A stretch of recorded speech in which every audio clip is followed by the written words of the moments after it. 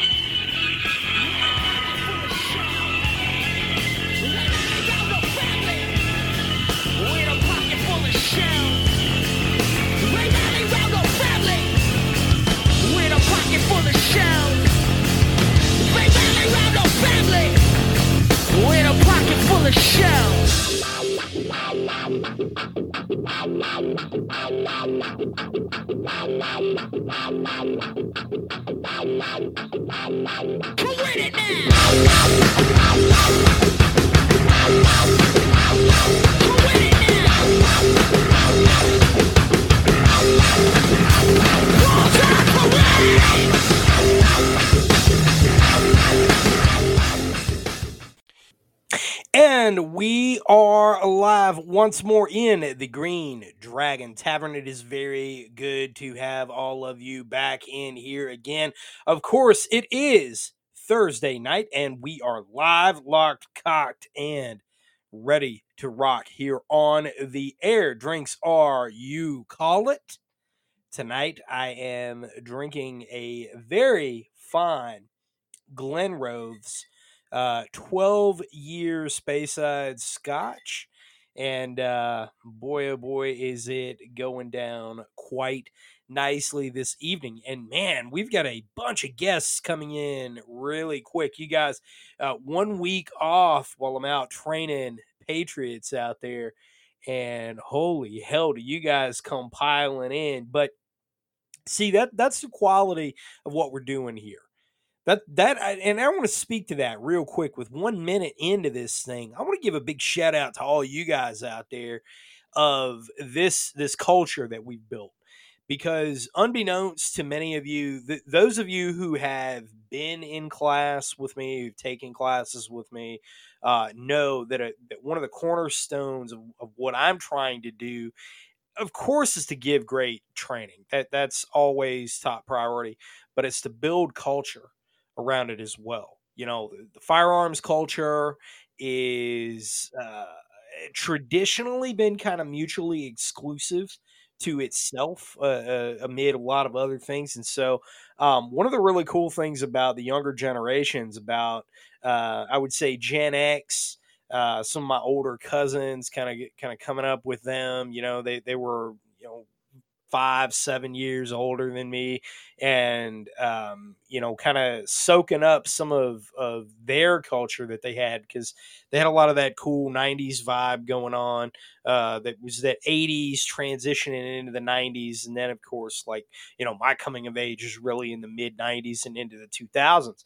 And you know, the late Gen X, millennial, and you know, the new Gen Z, these folks, you know, these kids are coming out, and they're wanting so much more than just the traditional firearms culture, quote unquote. And so when you see a lot of what they're putting up on social media and this underlying culture that's there, it's really cool to watch that grow.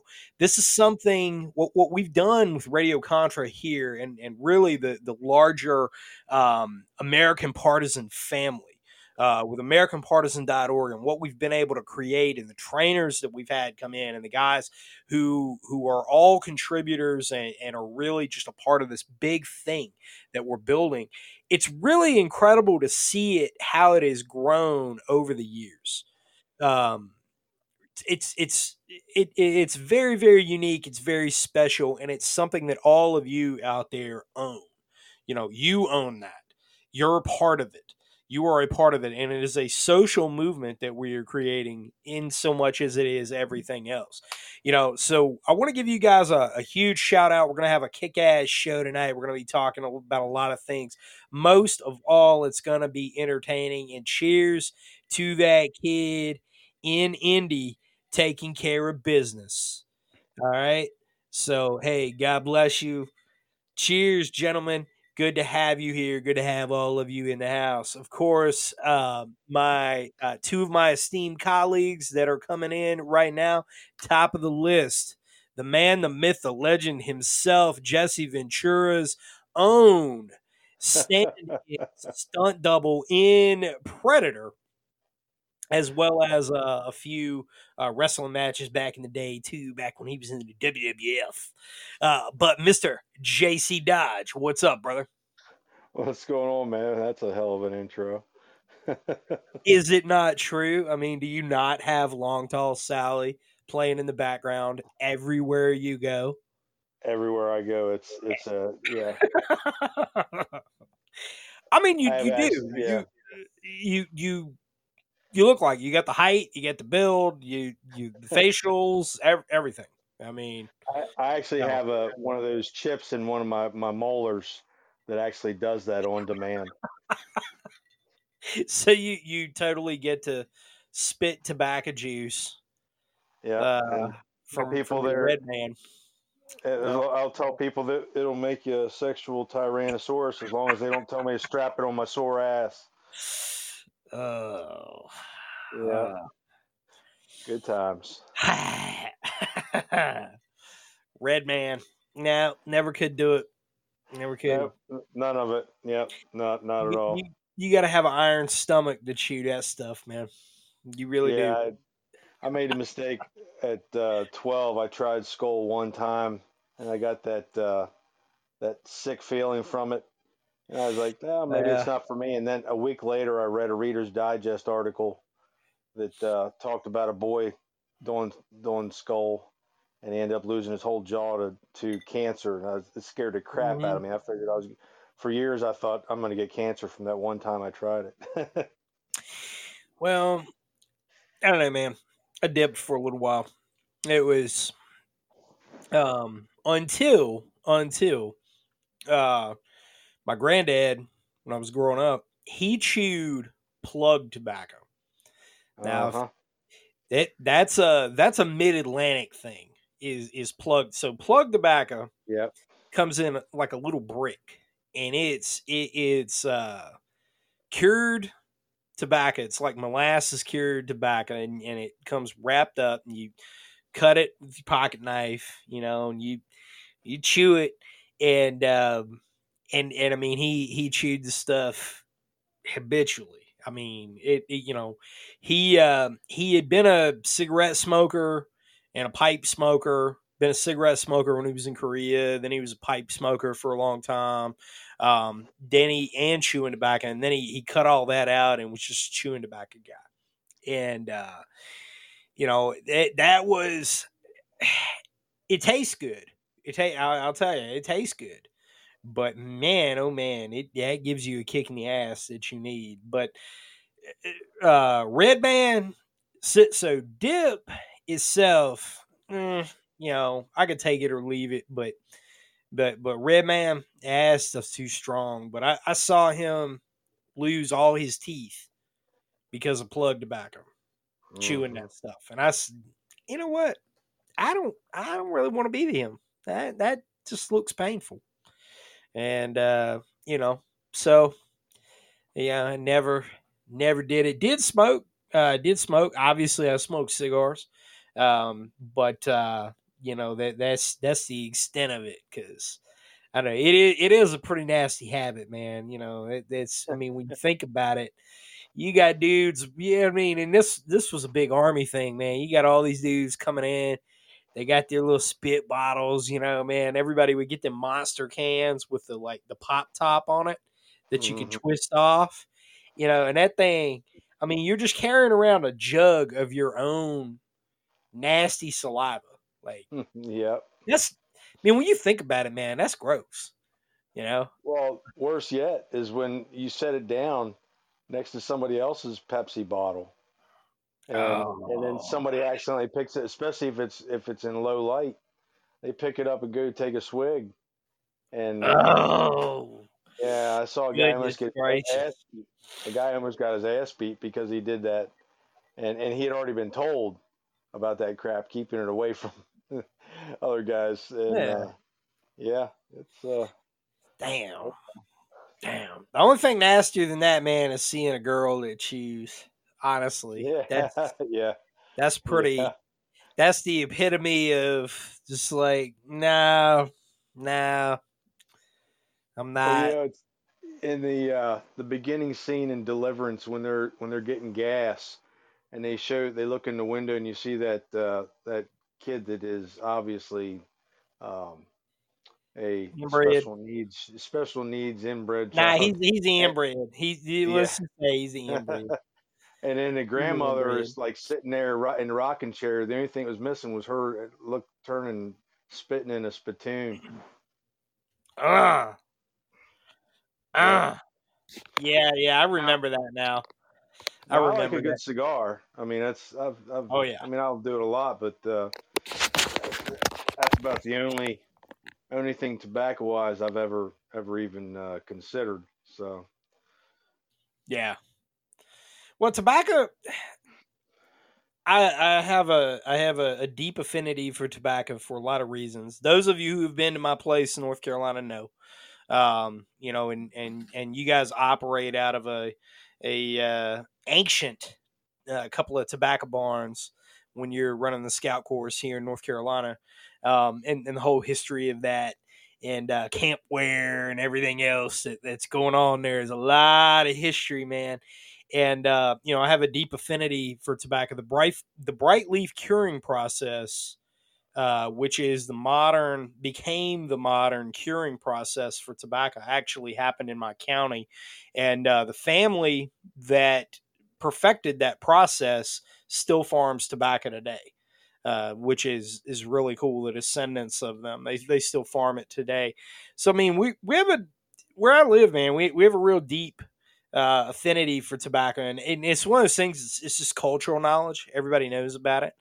Um, but when it comes to cigars are a different animal. Like you have a deep appreciation for cigars, especially cigar aficionados, people who are really really into it. You know, I know a lot about it, but I don't know like there's people that obviously they do this stuff for a living, and man, they know some incredible amount of knowledge. And with cigars, you have all of that going into it, like actual cigars. I ain't talking about like no Dutch Masters or Phillies, none of that crap. I'm talking about real good stuff, you yeah, know. And when you know you fine cigars are like fine whiskey or fine rum, or you know it's a craft. There's a craft to it, and there's an appreciation that you have,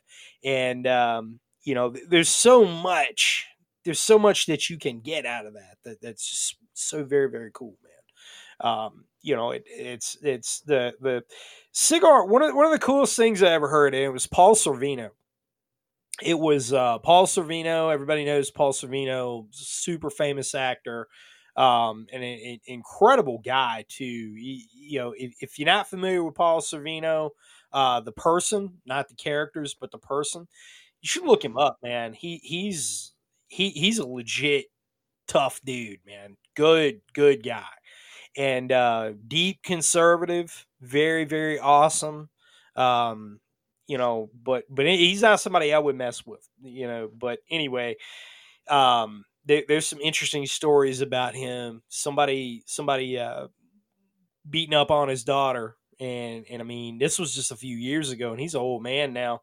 He went and hunted that dude down and was like, "Hey, I'm gonna take care of business," you know. But anyway, one of the coolest things that I think I ever heard about describing cigars was Paul Sorvino, and he said that a cigar is the experience that you have with the people you're around, or the music that you're listening to, or the drink that you have going with it. That you know, kind of the whole experience of all of it together. And I always thought that was really cool, man. That was really really profound, because that took me back to some of my best moments in Iraq and Afghanistan, where it was yeah, like you and your boys, you know, and it was cigar night, And like man, back in those days, like I didn't even really know what a good cigar was, but I wanted to be in on it and I wanted to be a part of it because that it was the experience. You're there. And I don't know, man. I just thought that was that No, that I was agree. Well, it's you mentioned when deployed, um, Christmas night, on my last deployment, Christmas night of '07. Of course, nobody was allowed to go out on patrols because they didn't want anybody to die on Christmas. So we're we're all on the fob, and a guy that I had served.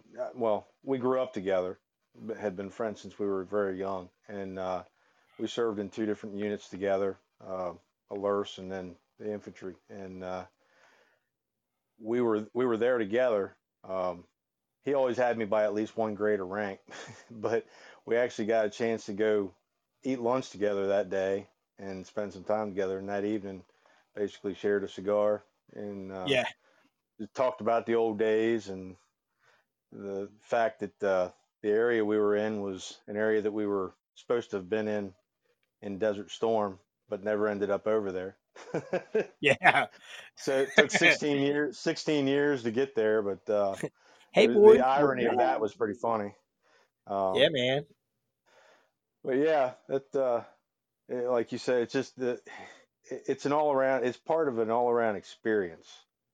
Oh yeah.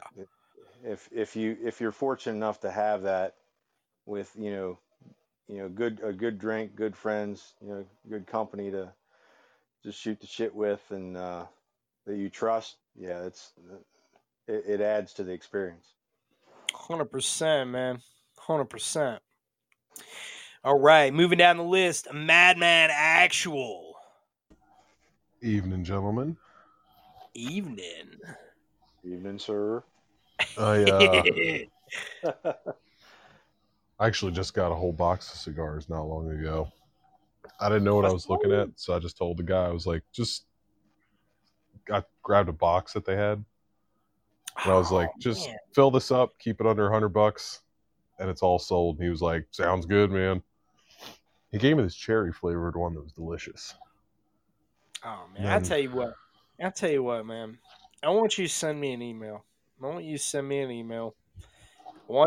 me an address, and I will, or just send it on the back channel. That's fine.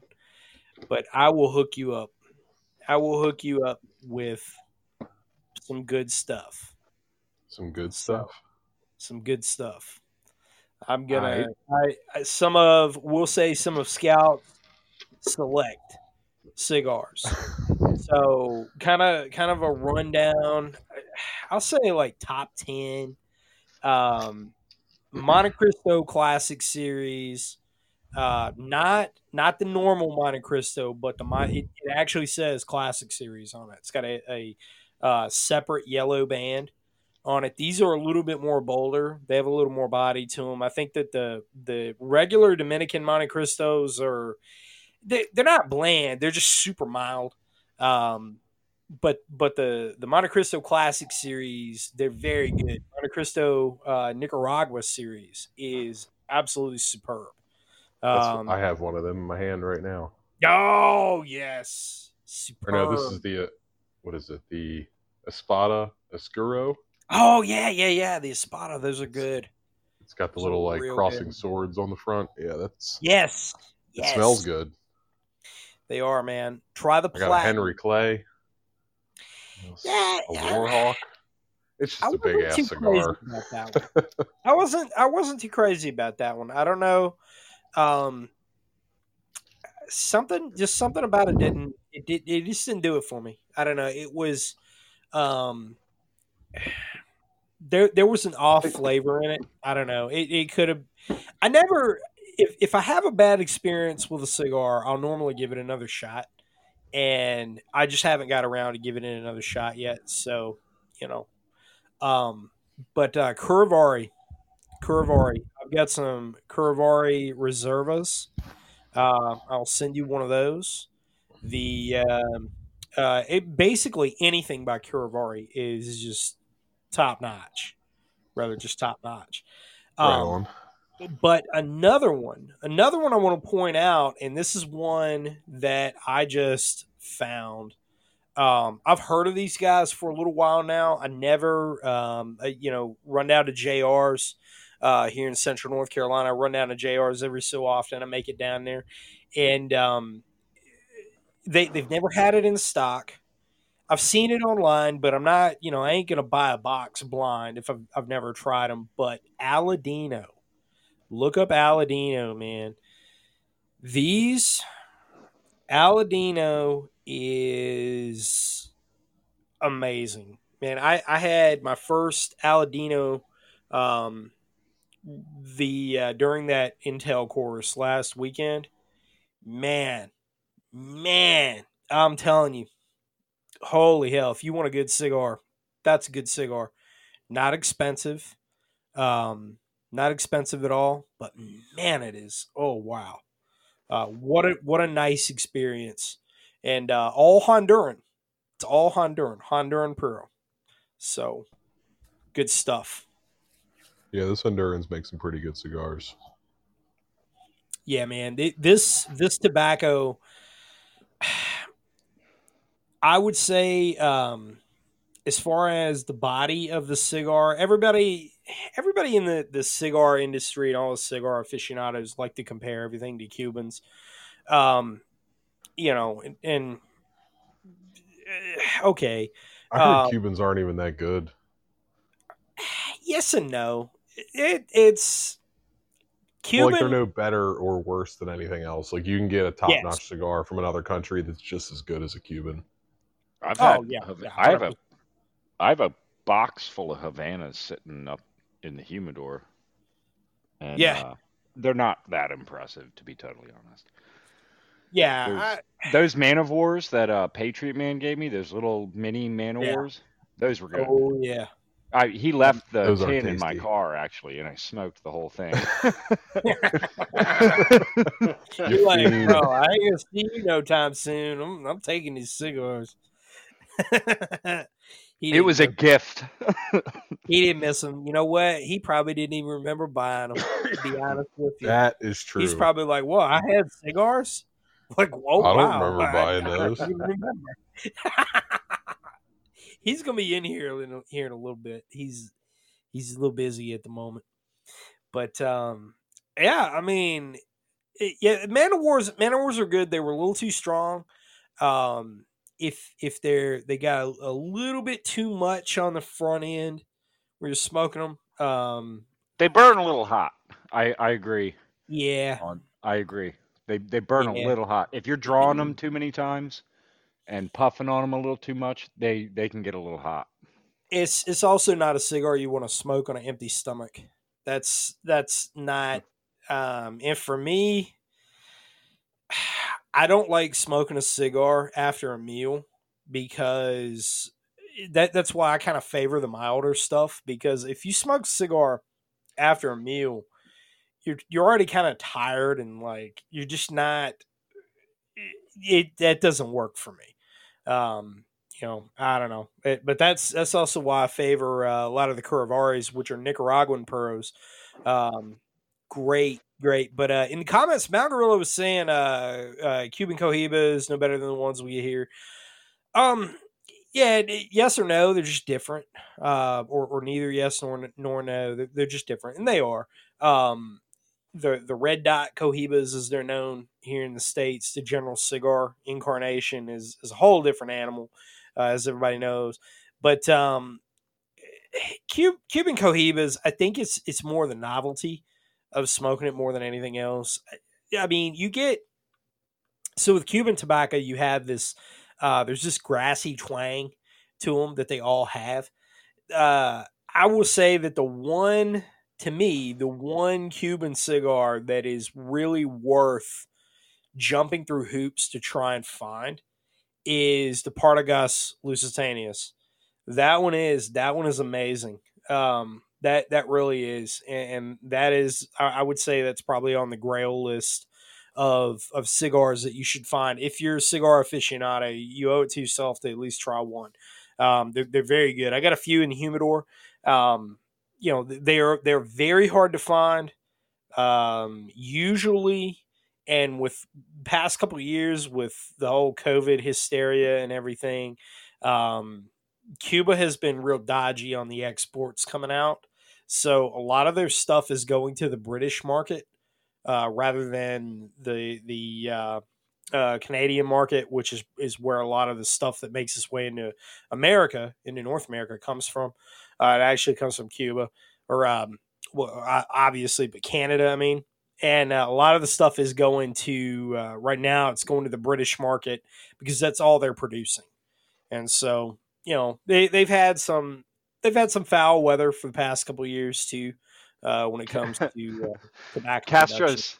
Castro's son, the Prime Minister of Cuba, also known as Justin Trudeau, he's got the hookup. I love how Yeah, I made a faux too. pas and we're just all of a sudden calling Canada Cuba. Like that's And then he used my name in vain by saying Dodgy. Cubania. Cubania. Oh man, it's gonna be a wild night, boys. Well, since you're already in the house, Johnny Palchupa. Yes, sir. How you doing? I'm good, man. You didn't pop open a beer. You know what? I'm actually I'm going to the beach in a couple weeks. I'm going to the beach in a couple weeks, and I want to look cutting good. carbs. I am cutting, buddy. I actually have been skipping breakfast and lunch in this heat. Oh. And it's hot up here. The heat index yesterday was like 107. Yeah. Yeah, it's hot as fuck. It's bad. So I actually all I've eaten today was a sandwich and some chips for a late lunch. But man, it's too hot to eat, man, and stand in the sun. That's just me, though. I just don't like the way it feels. You just got to eat combos, man. Combos. It's carbs, it's salt. You're good, Like, you know what I'm saying? Yes. Yeah. Combos and White Claws, man. That's really all a man needs. That's all a growing boy needs, man. You're going to grow that mullet out and put some Vipers on too.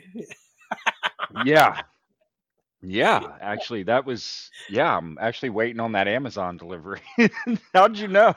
Did you really buy some Vipers? Because oh my god, no. But legend has it, you try them on once, and that's it. You're a Viper man now. They're stuck. Like if you put on Vipers that first time, they're stuck. You can't get them back off. Oh man, Vipers, dude. What? Well, speaking of mullets and Vipers, speaking of, the first T-shirts have arrived. They exist. I am wearing the official Radio Contra T-shirt. I have it on right now. That's awesome, man. It is. I think everybody's going to like them. I have a Brush Beater Radio Recon Group shirt that is in hand. I'm sitting here looking at it. And I also have another one that is top secret, most secret. It goes back to World War II. It's most secret. That will be unveiled when the online store is open for business, which should be right around the corner. Everything on the back end is set up. We are literally just waiting on the finishing touches from the IT host, and then we're good. We are good to go. But let me tell you, this new T-shirt design, all of these are cool. But this one that is top secret, this is going to be the one that a lot of people are going to want. So I've even been thinking about hijacking the American Partisan Twitter account for a little while from Patriot Man, just to create some buzz about this thing, because I think it's going to be If you thought Let's Go Brandon was cool, you ain't seen nothing yet. You ain't seen nothing. This is gonna be the one. But everybody I've shown it to is like, holy shit. So I think it's gonna be You better grab sweet. that Twitter account from him because he's probably gonna get banned again. He might get banned. He or might. suspended. He gets suspended. He's on like pretty his regularly. 9th warning.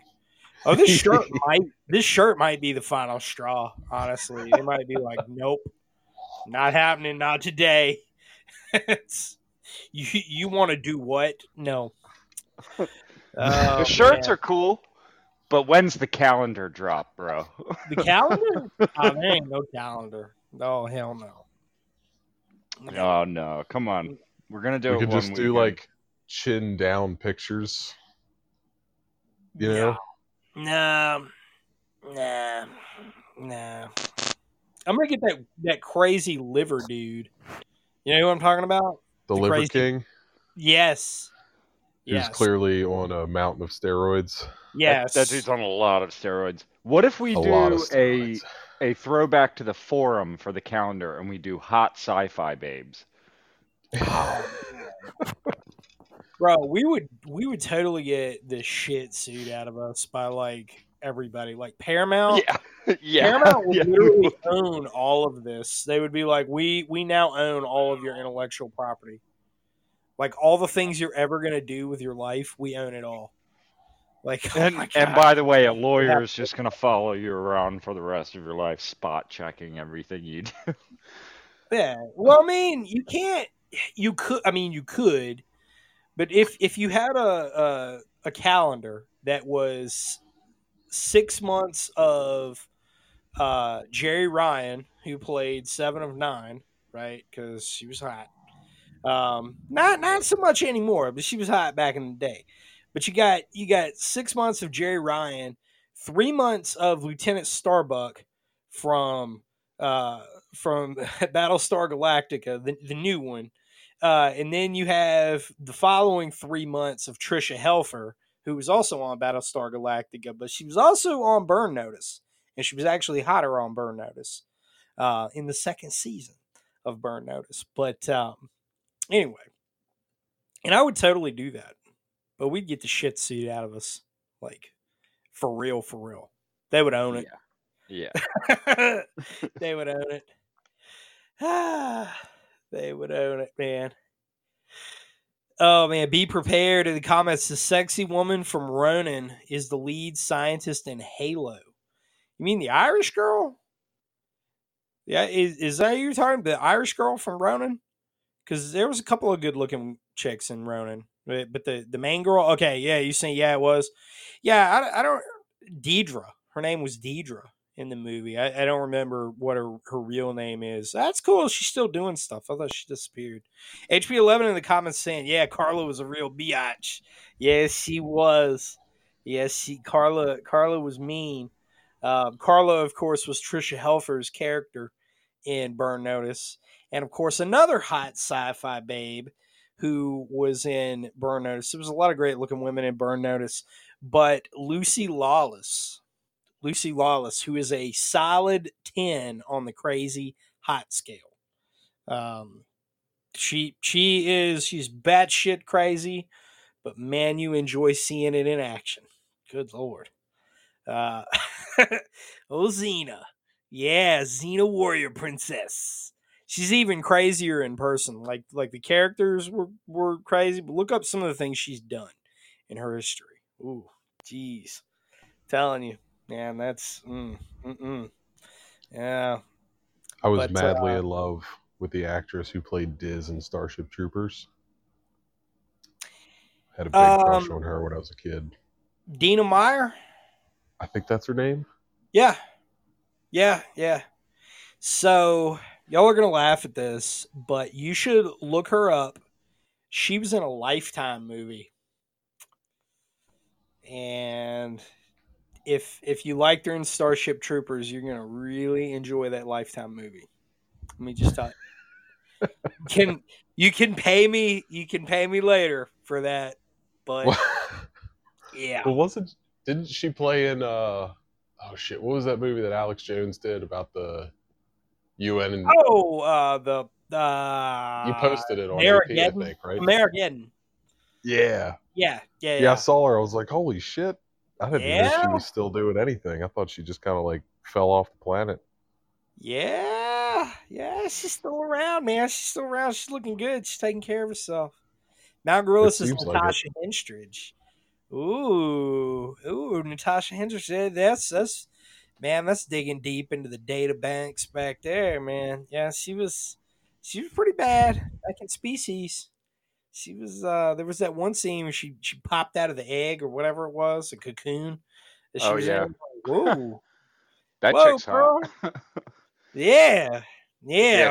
She was really hot, but she never took off though. At least in America, she didn't. She's from Germany or something, I think. Yeah, she had like a Spanish and German parents or something. She was some model over there and didn't really catch on over here. All right, I solved it. I figured it out. We'll do a happy compromise. We'll get Jen Psaki, the White House press secretary, all 12 months. Don't nobody want to see that. Oh, I don't want to see that. You speak for yourself. I just took the room from a 6 to a 12. I'm sorry. Oh,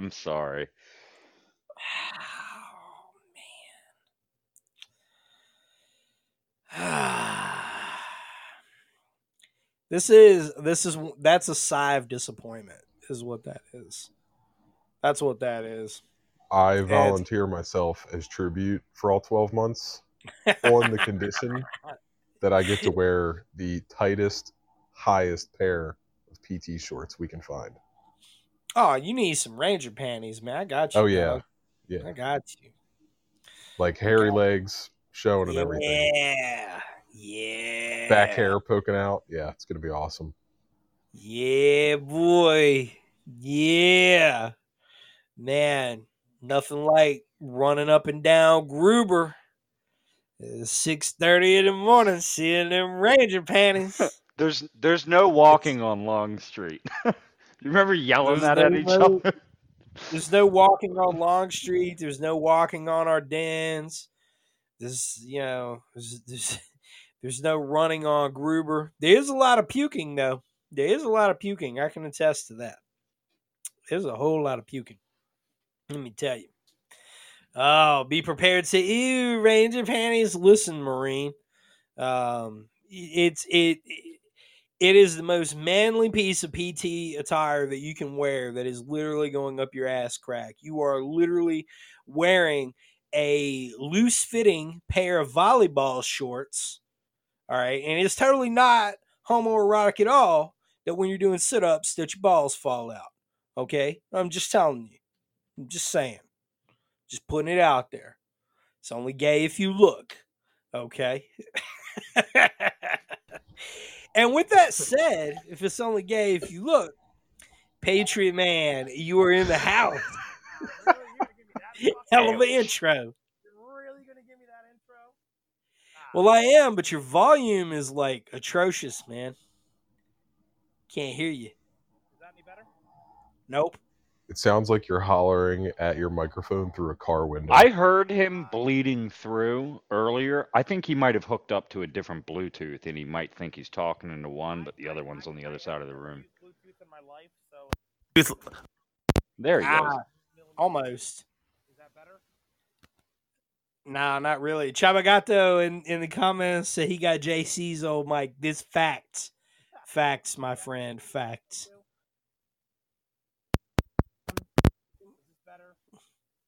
Nope. I'm going to reconnect. Yeah, there you go. All right, well, we'll come back to you, brother. So, getting down to business here, business is good. Of course, the elephant in the room, kid in Indy, taking care of business, proving yet again why concealed carry and being armed everywhere you go, taking it upon yourself, because it's not just you that you're protecting. It's not just your family that you're protecting. All right. You might be pressed into a situation where you're the only armed person there that you need to respond to. So at least in my opinion, and I'm going to pass this around to the guys, but at least in my opinion, this is why you need to be out training. Now I know this 22-year-old kid who answered the call, who got thrown into that situation yet again. We see super young guy getting put into a situation where it's literally do or die, and he had some impressive shooting skills. All right, so I'm personally impressed by that. That's good stuff. Now, to my knowledge, I don't think that he's been to a formal class, but he certainly knows his weapon, so he's probably been training on his own. This is seriously. It's a testament. You need to be getting out there. You need to be doing stuff, and you need to be integrating stressors into your training as well. You need to be getting outside of that comfort zone, outside of that box, getting off that square range and seeking those training opportunities, because you don't ever know. We don't know what tomorrow is going to hold. You don't know what the next situation that you're going to be thrown into looks like. So you need to be out there training, period. And, I know some of y'all out there that listen to this podcast probably get tired of hearing me say that, but I mean, it's a fact. It's an absolute fact. So anyway, with that said, man, I want to pass that around. Kudos to this kid too. You're a good dude, and God bless you. Thank you. Police are there for taking reports after the fact, right? They're not there to prevent crimes, as we see over and over and over again. It's really on you. So, guys, I'm going to pass it around. What do y'all think about it?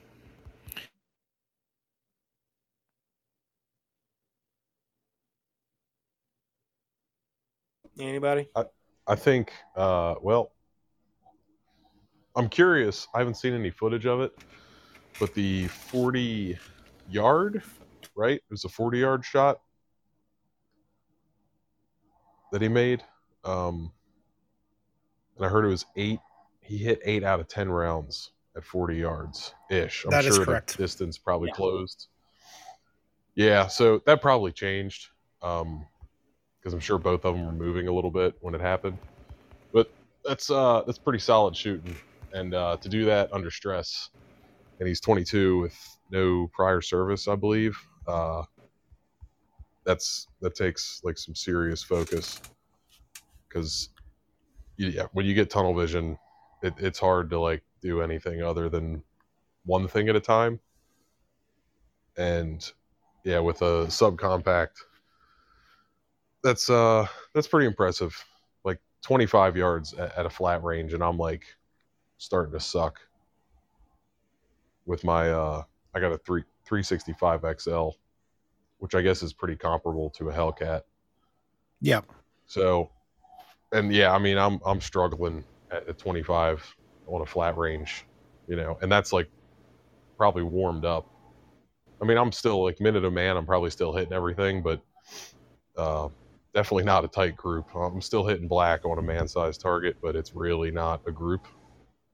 So the fact that he was able to hit a mostly moving target 80% of his hits, that's impressive, and good on him for not listening to the stupid sign. Real quick, I'm going to jump in. How do I sound? Fantastic. Yeah, you're good, man. So like I switched headphones. Thanks. Yeah, that's all I got.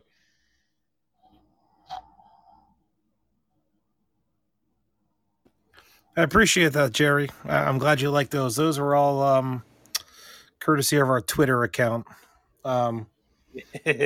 There's a meme post from the Dickens shooting on AP if you're curious, and they are really, really fucking good. With that said, Yeah. I know we're talking about this topic. I just wanted to pop in and say hi. I'm sorry I'm late. I was doing I was actually doing security for my church's carnival that we do every year. So I was there, and I left early to come back for this. So just want to say hi to everyone, and glad to be here.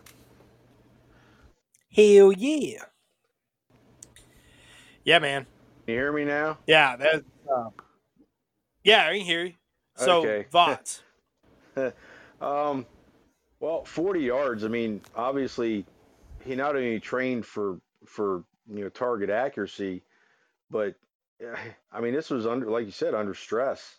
And you know, when I worked law enforcement, the only time I ever shot past 25 in qualification was the LE law enforcement firearms instructors course, and we shot at 50 with our pistols.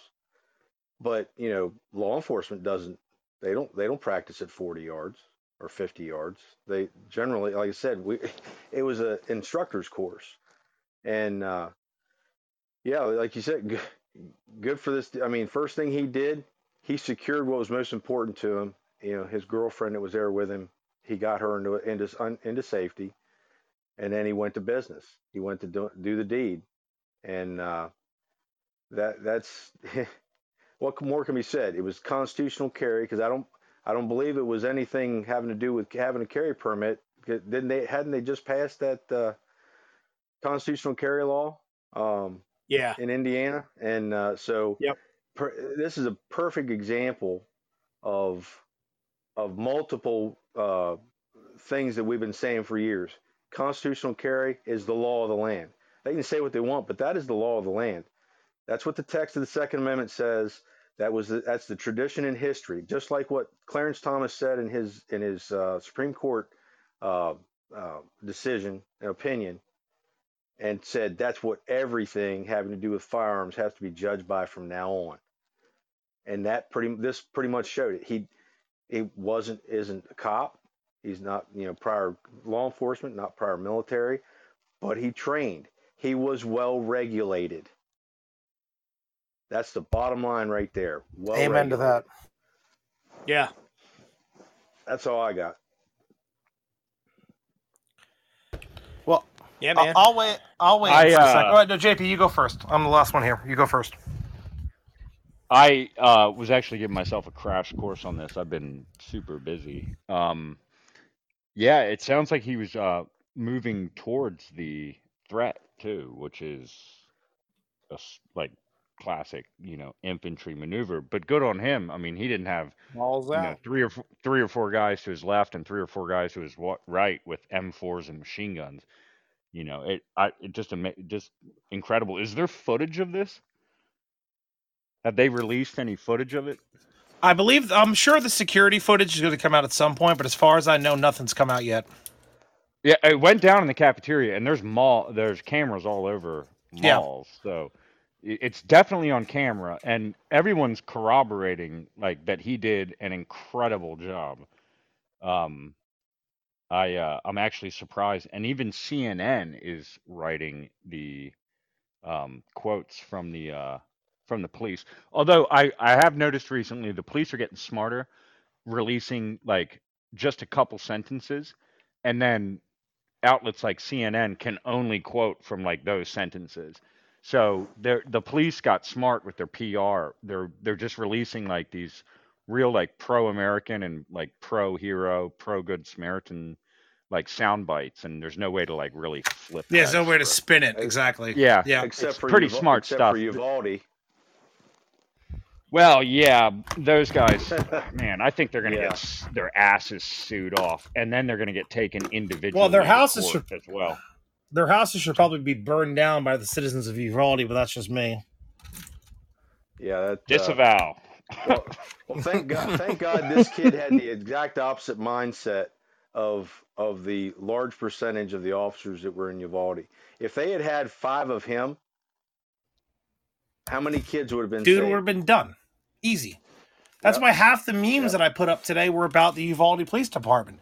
I mean, here you guys got, they are armed to the teeth with a rifle, with a fucking plate carrier, probably with body armor, everything. And they're just standing there, and this dude is just like, you know what? They had a damn shield. The shield is 4 rated. Within 15 seconds, this dude drew and engaged. And what I read today, too, made me really sad. The first guy that got killed by the shooter was actually a concealed carry holder. The problem is that he was the first one that got chosen by the shooter.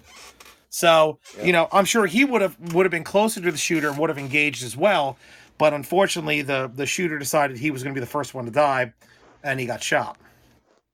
Which is another lesson too. I remember there was a case, I think it was in Arizona, where there was a shooting in a Walmart, and a guy drew concealed carry, and he shot the first guy. He didn't realize the guy's, I think it was girlfriend or wife or whatever, was right next to him or nearby, and didn't know that she was also armed, and he got shot and killed. He took out the first shooter, but the second shooter got him. So it's an interesting lesson to see, but it's at the same time, it's like you can carry, and I think everyone should carry, but it's almost like when your number's up, it's up, and a poor guy had no chance to fight back. At least he was prepared to in case he could. Absolutely. Yeah, he was ready. If he was the second or third target, at least he might have been able to at least clear holster. Might not have gotten a shot off, but at least he would have been able to clear holster. But apparently the little soy boy who was shooting chose him first. So now, one of the reports I heard was the guy in the mall, he had an AR. Is that true? yes, it is. Okay, and he had, because what I heard was he had an AR, and I think he had at least 3 magazines. So he got how many shots off? Does anybody know? Like 25 or so. Yeah, I was gonna say not even a full mag. Okay. You figured about 25 rounds, and from what I'm reading, the hero Jonathan, I believe is his name, was no, it was Elijah Dickens. Elijah.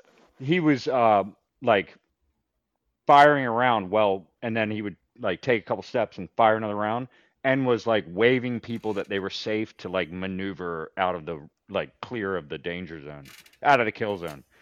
Like he's getting some serious accolades from some outlets that never say anything nice about anybody. I mean, it was incredible. I mean, yeah. I mean, to be able to, all right, you're in a mall, you hear a gunshot. All right, you're gonna spend the first few seconds, and I'm not speaking from any experience whatsoever with a gunfight. You're probably spending the next few seconds trying to figure out where the fuck it came from. Now you have to positively identify who was the rifle, draw and engage, and from the first shot to the last when he was down 15 seconds, do you figure you take at least 3 or 4 to orient and get a PID, and then the next 11 seconds you get 10 shots off? I'm assuming that's what happened when they say 15 seconds. It could be 15 from first shot to second shot, but or first shot to last shot, but I mean, to be able to even look around and figure out where it's coming from, and then know you have a clear line of sight, and from that distance, I mean, if it was me, I'll tell you right now, I wouldn't have taken the shot from that distance. I would have tried to maneuver myself up to get closer, and then shot from where I was comfortable at. Unless I was like shooting, if I knew the area was clear, I'd shoot maybe just to keep his head down, and then assuming I'm carrying a second mag, reload, get a little bit closer, and then try to actually engage him. I don't think I'm hitting him from 40. I've never shot at 40 with a pistol.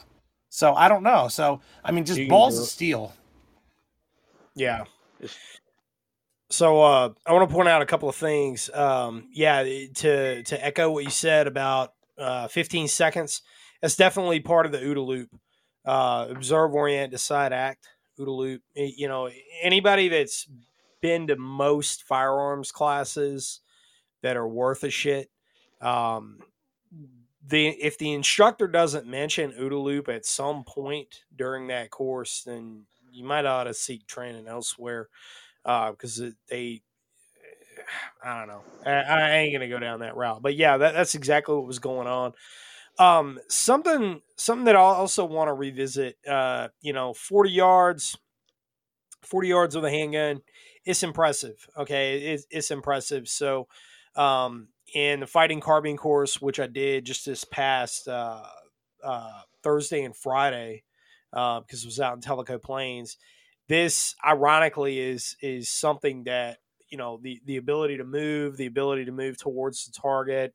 The guys have worked with me in the fighting firearms courses. I've got a fighting AK class and fighting carbine, which is AR-15 focused as well.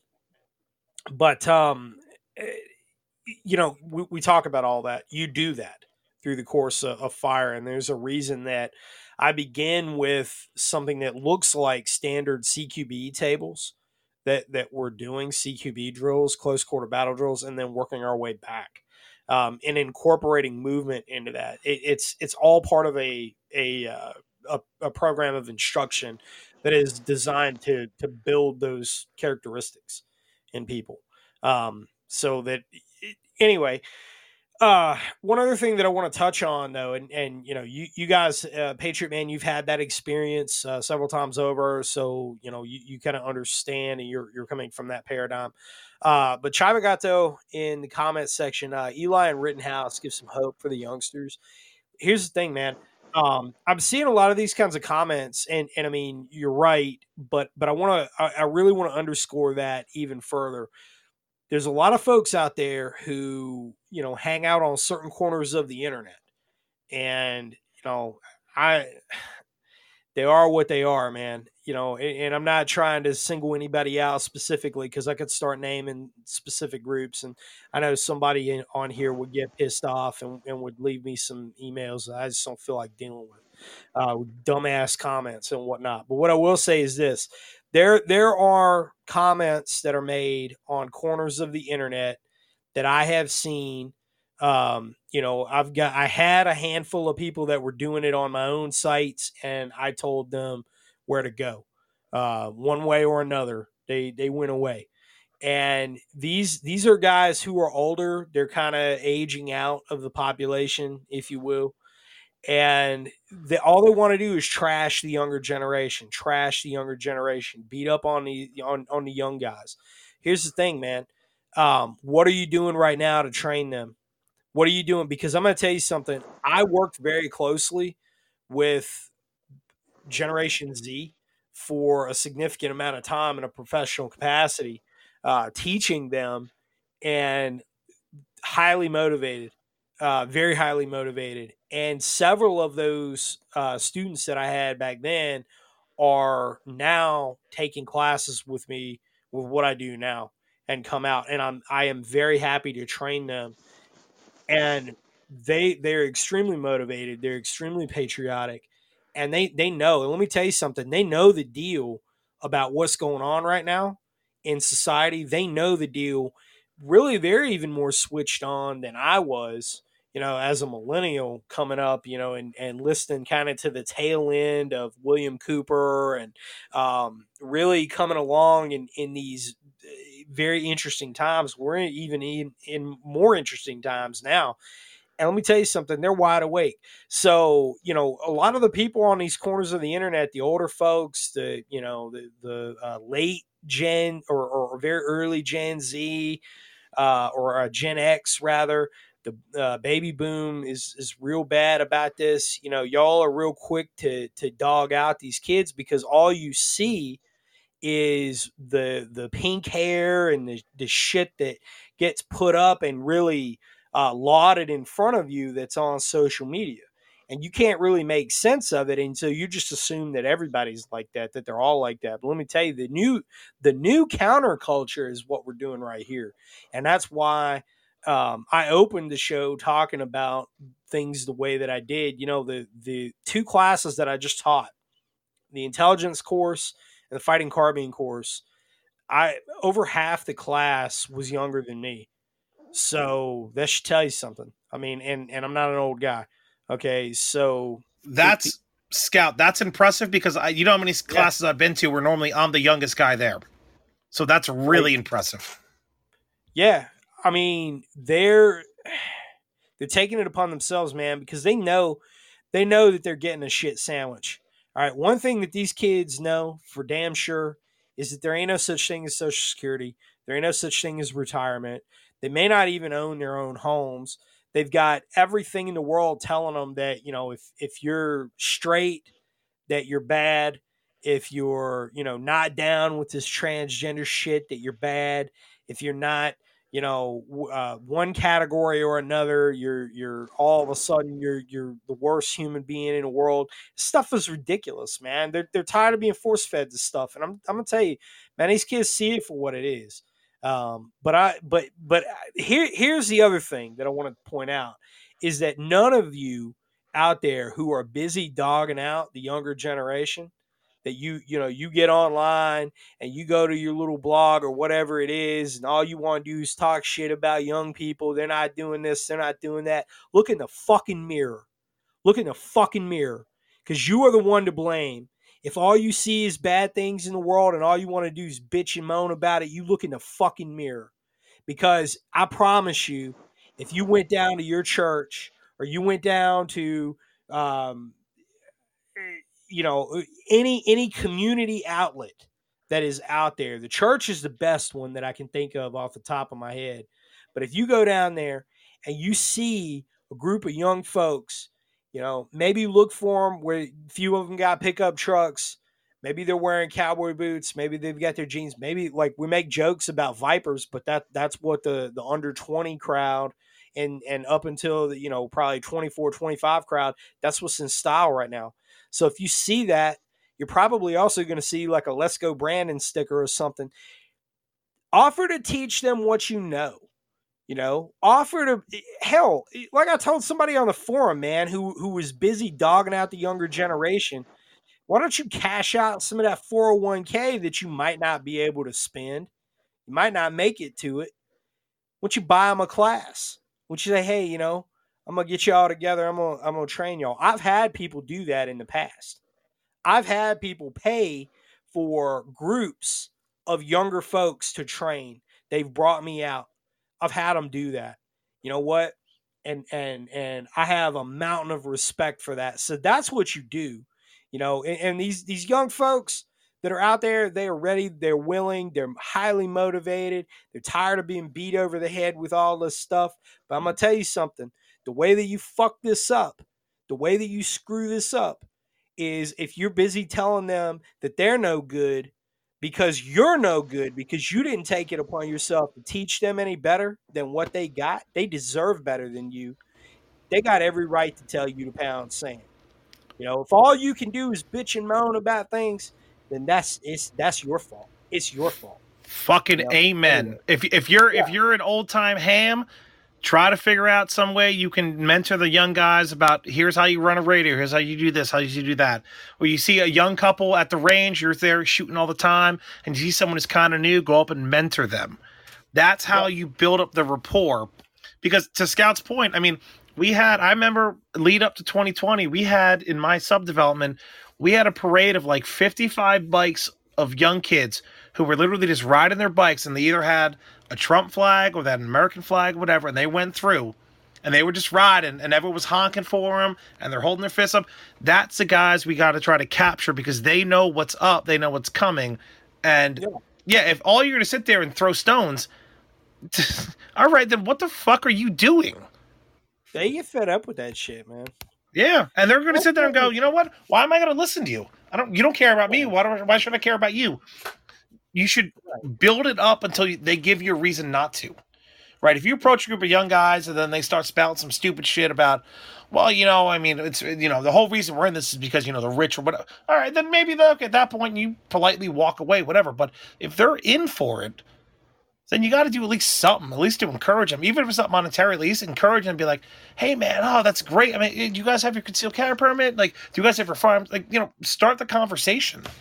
But just to walk away and not do anything with the youth, to Scout's point, I think is a complete misappropriation of the resources that we have. Yeah. The churches is the biggest one, man. Like for me around here, like we've got every church right now is running vacation Bible schools, which is awesome. When I was growing up, that was some of the best times in the summer that I had. I mean, it literally was working the fields, getting up hay bales, going to vacation Bible school was like a break for a little bit. So there was that. Yep. But, you see all the kids that you ain't seen, and it seemed like forever back then. I mean, now summertime is like whatever, it goes by quick. But back then it was like an eternity. And all of a sudden, you've seen all the kids, and like you going back to school, it's like right around the corner. But still, you got like 3 weeks left before you go on. But vacation Bible school is a good time, man. And as they got older, like as you approach your teenage years, vacation Bible school is still like a thing, but they're getting together, and it has a slightly different tone to it. If you're plugged into your local church, man, and I'll tell you, the guy that bought the private class and had all young guys in it. It was all young guys. They were all teenagers, older teenagers, young adults. And he was a minister and is a minister. And Wow. yeah, and you know that, and you know, I didn't know that going out there. I just knew, you know, it was a private class, had this number of people, cool. You know, like it is what it is. And then show up, and then you get the rest of the story. You're like, oh man, this is pretty awesome.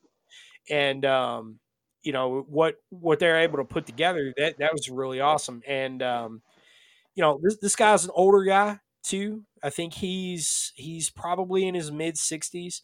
You know, so he's not old, but he's, you know, he's getting up there in years. But he understands what it takes to groom the next generation to pick up the torch. You know, when you're in your mid 60s, man, it's you're you're not as able to go as hard as you used to, man. I know there's some badass older folks out there. There really is. And I know many of them, they you know, they bring the heat.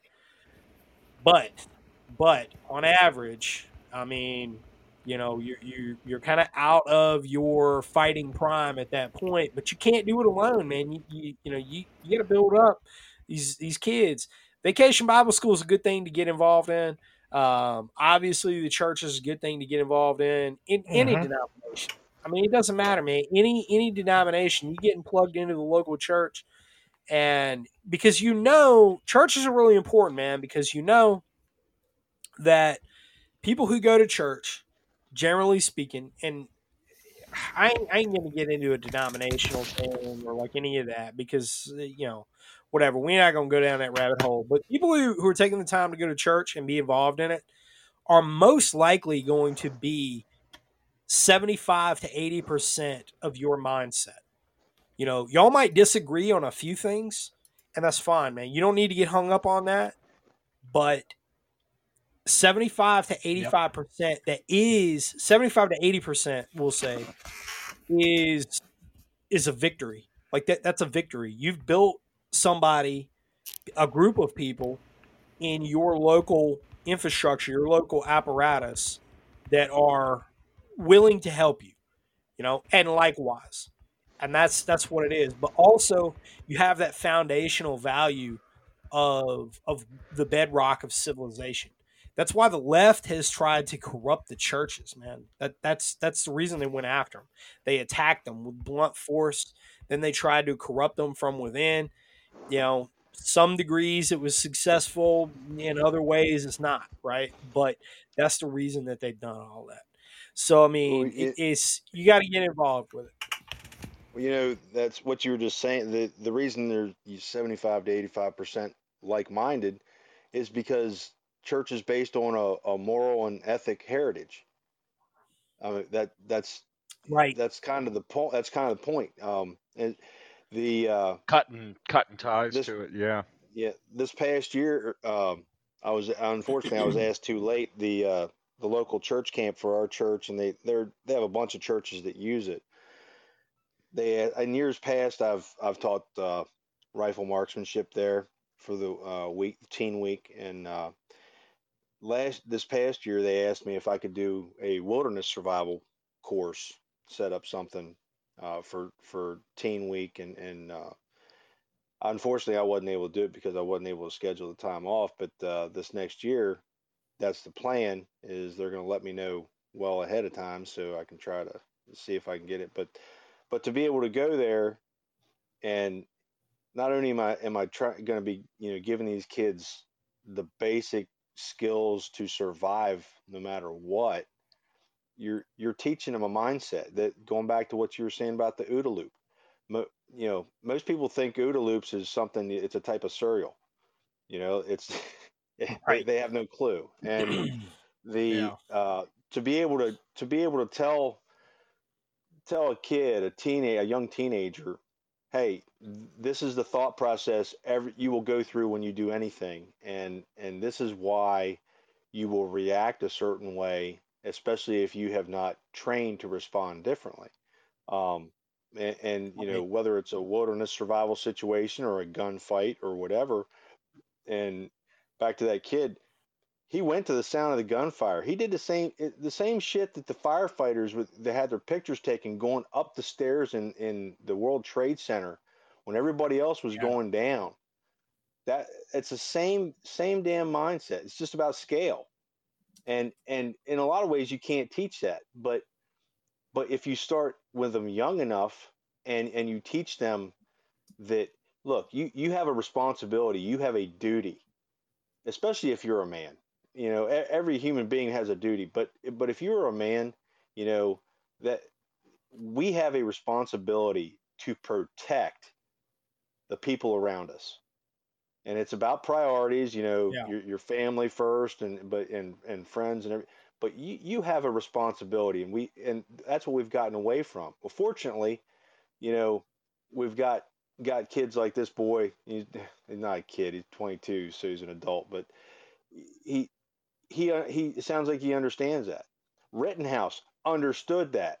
He was there trying to help people. He's carrying a damn, you know, fully functional first aid kit to be able to help render aid to people, even the people that hated him. So those two guys, the example of those two guys, it does give me hope. But we can't rest on the laurels of that. We have to be aggressive about it and say, you know what, we got to take this shit back. We've got to make what we do and what we believe the norm again. That's the problem. It used to be the norm, and it got away from it because these communist fuckheads, you know, got inside our education system, infiltrated our churches, all these different things, and like typical conservatives, we fucking let them. Because most conservatives are weak-minded in that regard. They don't want controversy. They don't want a confrontation. That is one of the reasons why, you know, generally most people that go around armed, they're the politest people you're going to meet because they don't want to have a confrontation unless it gets to the point where they have no other choice, because they understand what kind of trouble they can get into because they are carrying a weapon. But that's we've got to, and you got to start, like you were saying, you got, like this pastor was on, you've got to start with, you know, with a small amount. Start with that one kid that you just met, you know, and you might see some good in him and say, you know what, I want to try and mentor him if possible. So no, I agree with you. What needs to happen. I have a couple guys at my Knights of Columbus Council that they are totally. I'm actually taking a couple of them. We're actually going up to see. I think I was telling you, Scott, we're going to see Kevin. We're going to the Pocono race this weekend. I'm taking them up there. But, so a couple of them, you know, they love talking about this topic with me, but you can tell they kind of sometimes don't know what they're talking about. So I'm trying to aim to take them under my shoulder and be like, hey, you know what you're saying, that's not actually right. Like, you should be thinking this way. You should be doing this. You should get this. Because they are 100% willing to get that and do all the stuff, but they don't know what they don't know, right? They, you know, I love it. His enthusiasm will come up to me and be like, well, I found this on this website. Do you think this is good? And I'm like, well, no. I mean, I was like, if it was me, I would buy this from here. It's comparable in price, kind of thing. Or they'll be like, well, I heard about this. Should I do this? And I'm like, no, you should do that. But the idea is finding those people who are willing and actively mentoring them and teaching them the ways. I mean, you know, for me, the guy who got me into prepping was Rawls. I was a dumb college student, and I found Rawls's book while I was walking around in Costco with my mom. And so I've bought probably 36 of his books of how to survive the underworld as we know it. And I just hand them out to people who I think are going to read them. And I was like, hey, man, I think you might enjoy this book. And I hand them out. And so, you know, it's not a huge cost. They're like $7, I think, on Amazon. But to me, that's my way of saying, you know what? I'm going to hand you a really good basic guide. You could just say the same thing about Dolio's books, Joe Dolio's books, TW series. He's going to be releasing the 4th one soon. Same thing. Grab one of those, and if you think there's someone who might be interested, you know what? All right, so he doesn't end up reading it. It sits in a bookshelf and I'm out $10. But maybe he reads it. And maybe he goes, hey, you know what? I should be thinking this way. And then maybe he finds a friend who's like, hey, I think you'd like this book. And it starts getting passed around. And I was just texting Scout today. I'm going to start a series on AP about basically what my survival library is. And starting with the most important things that I think people should have and working backwards. And to me, I think the most important book I could put in someone's hands, it's one of two. And one is cost effective and one is not. And the author himself admits that it's not, but it's just as important. You have James Wesley Rawls, How to Survive the World as We Know It, and we have Jack Lawson's Civil Defense Manual. I think both should be completely on everyone's bookshelf because those two books, the one, if you're a starter prepper, get James, get the Rawls book. If you already know what you're doing, get Civil Defense because it's going to tell you shit you don't know about. And so, like I said, if I were you, I'd buy maybe a half dozen copies of the books. It'll cost you $50. And if you think someone's interested, you meet someone in your church, you meet someone at, there's some volunteer function you're at, and you think they might be interested. Hey, you know what? I think you might enjoy this book. And give it to them. And right there, you're planting the seed. They might not read it, but they're going to read the title and go, oh, that's interesting. Set it aside. They might be sitting there. They put it on their toilet or whatever, and be like, you know what? Maybe I should, start to read this book a little bit. And they'll read the first couple pages, and they're going to be hooked. So that's an easy way for people and a very cost-effective way for people to plant the seed in the minds of younger people is just buying them a cheap book and saying, hey, you know what? Here, take it. Yeah, man. That's a good piece of advice.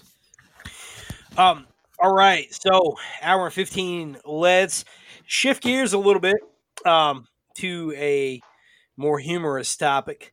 It has been disclosed first, self-disclosed by the current occupant of the White House himself, that he had cancer, which was later corrected by him just one day later to say that he now has COVID. So he has COVID. And to what extent he has COVID, symptomatic, asymptomatic, who knows, who cares. But we do know that he has had, 3 vaccines now? Vaccine boosters? 4. Oh, vaccine and 3 boosters. Oh, shit. 3 boosters. Okay. Yeah, I saw some conflicting stuff right before we came on the air, so I was checking that a little bit. All right, so... it is what it is. Over under on, are they going to whack him? Is this how they're whacking him? Is this how the powers that be, whether you want to call that the Democrat machine or the Bilderbergers or the Rothschilds or whatever else out there, get out of here, Alex. Get out of here, Bear.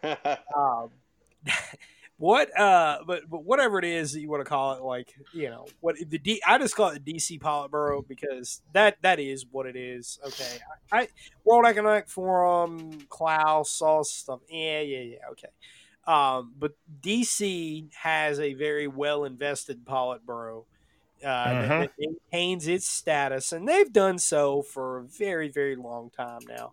Now they answer to their masters, the Rockefellers and the Rothschild and all that. Very clear-cut case that goes back a long ways on all those topics, but we're not talking about that. What we are going to talk about is over-under on all of these things that have come out, right? The corruption here is absolutely insurmountable. Hunter Biden is just a sinking ship. They can't keep staff in the White House. People are fleeing. The rats are scurrying, right? They're going all over everywhere. And Kamala's in a lot of trouble too, but we'll talk about her later. We're going to see how this goes. But Sebastian Gorka, that's right, Dr. Sebastian Gorka, who he he's kind of hit or miss with me, whatever. But anyway, he put out a tweet earlier today that said that Biden is not going to make it to the midterms. He said specifically, especially after the information that he has just been given. Now, who knows if he got the information from Jeff Prather, then, like some of the other alternative media people out there, and it probably came from QAnon, I was going to which say is Q. bullshit with his bullshit. But Sebastian Gorka is usually a little bit better than some of the other folks out there. So I don't know. He's a little bit more connected with DC insiders and whatnot. Some of the other folks in the alternative media who rely on people who are busy flagging others on Patreon to get them removed because they tell the truth about them. But anyway. With that said, yeah, well, I mean, whatever. You want the bull, you're gonna get the horns. Whatever, man. But I live rent free in that dude's head. Apparently, he ain't the only one either. But with that said, what's the over under that they're getting rid of Biden? That he is so politically toxic right now to the Democrat machine. They just want to get him gone. Is this bout of COVID going to be the thing, the excuse that they use to get him out of the way? I'd like to take this first just because you and I were texting before, and I'm going to be short with this. That was my initial suspicion, and then I texted you earlier. I think I was probably the one who told you he had COVID, and we were laughing about it in our chat. I think if I had to put the probability on it, I'd say I think it's 50-50. I really think that they're realizing that, it just came out that federal prosecutors are really thinking about charging Hunter Biden. Well, how that goes, because Democrats walk free, so whatever. But that news came out. It's obvious his decline, his inability. I mean, his Saudi trip was an absolute disaster. The way he's handled Ukraine, disaster. And I think personally, the Dems have given up on 2022. I mean, I think they're not going to say that and they're going to try to fight it, but I think they've given up. They know they're going to lose that. They're looking at 2024. And my theory has always been that Biden would be replaced after the midterms by the 25th. They're going to say, he's not fit for office. We're going to remove him. Or he would remove himself saying, I can no longer do the duties. This could be a way. I mean, how easy it for to say, look, he's 79 years old. He got COVID. All of a sudden, well, shit, there's complications. You know what? Oh my God, he died. I mean, everyone would believe that storyline because he's old as shit and everyone can tell that he's not in his right mind. So I think it's the perfect cover. I would be more surprised if he came out of COVID than if he died with COVID. And again, I'm not saying that, I'm going to put all my chips in and say he's going to die with COVID. I'm not. But I mean, it's the perfect cover story because all of a sudden something happens cardiac-wise and, hey, he's gone and it was COVID, complications, blah, blah, blah.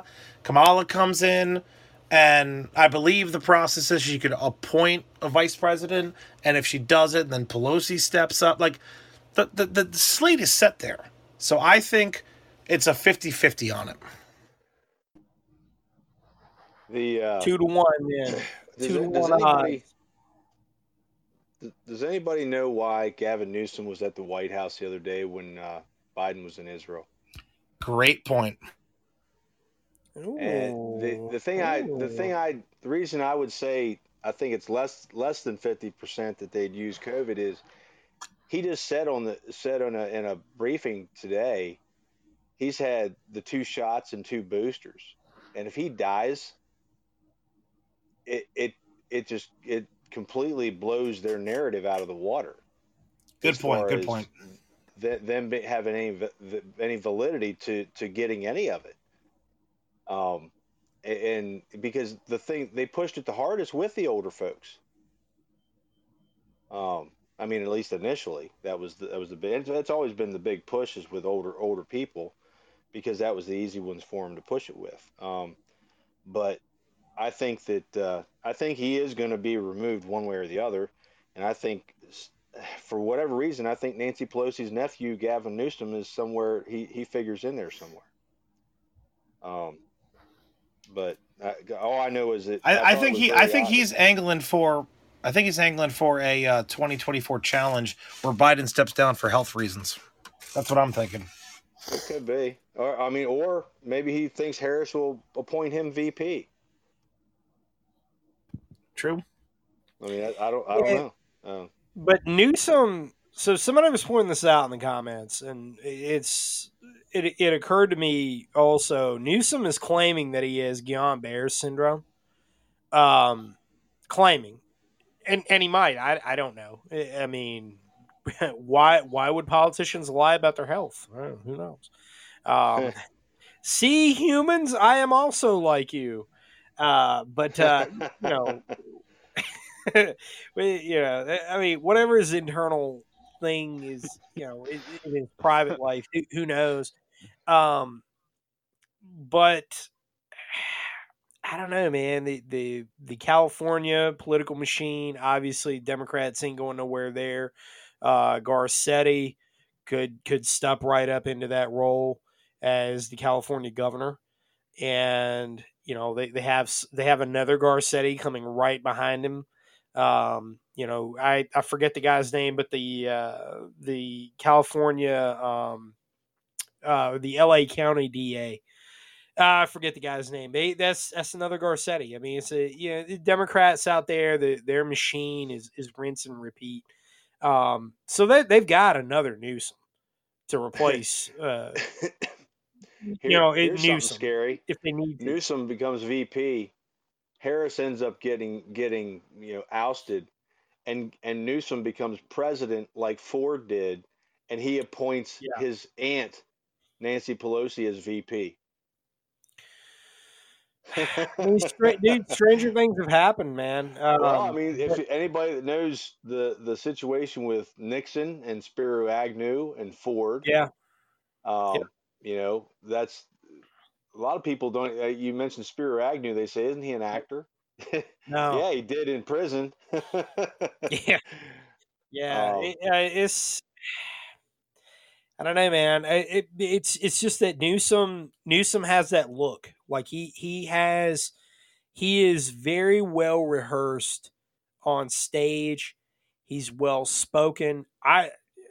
Don't confuse my pointing out of facts as liking this guy. I despise him. But I'm just pointing out facts. Like if you are looking for a politician on the national stage, and California might as well be, the national stage, as is New York, which was very interesting about Mario Cuomo.